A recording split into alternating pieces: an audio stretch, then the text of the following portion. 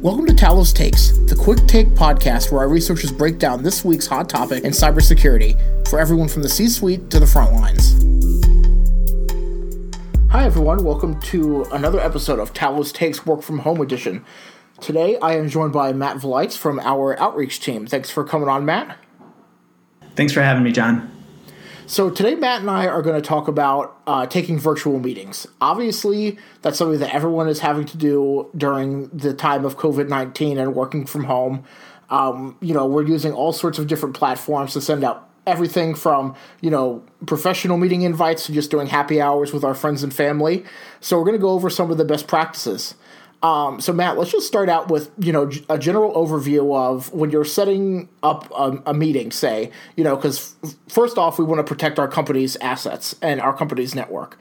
So when you're setting up a virtual meeting, what are some basic tips?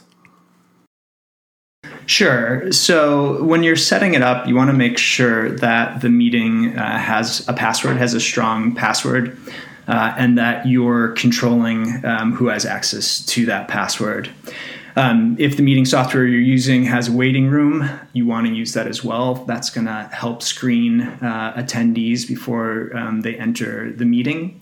And then you want to be careful with how you disseminate information about the meeting, like the subject as well as the meeting ID information.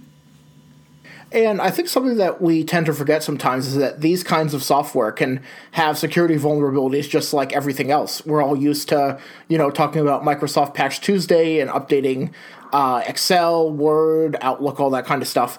But, attackers are looking for vulnerabilities in these types of software, and especially more so now that they know that everyone's using them. Yeah, you're absolutely right. So just like any other piece of software, making sure that the meeting software is updated is important for the security of that software. One of the things you might also be able to do is, rather than install the application locally, some of the meeting software allows you to attend a meeting by accessing it in your browser.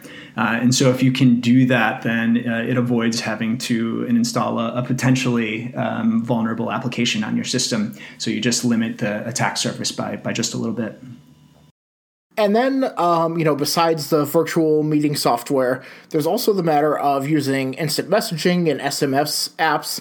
The coworkers who used to be able to just turn around and talk to, now you're having to send them messages. And, if some people don't want to give out their personal phone numbers, then you're using things like, WhatsApp, Facebook Messenger, Slack, anything like that, so we can get in our own Cisco plug. There's, of course, WebEx Teams.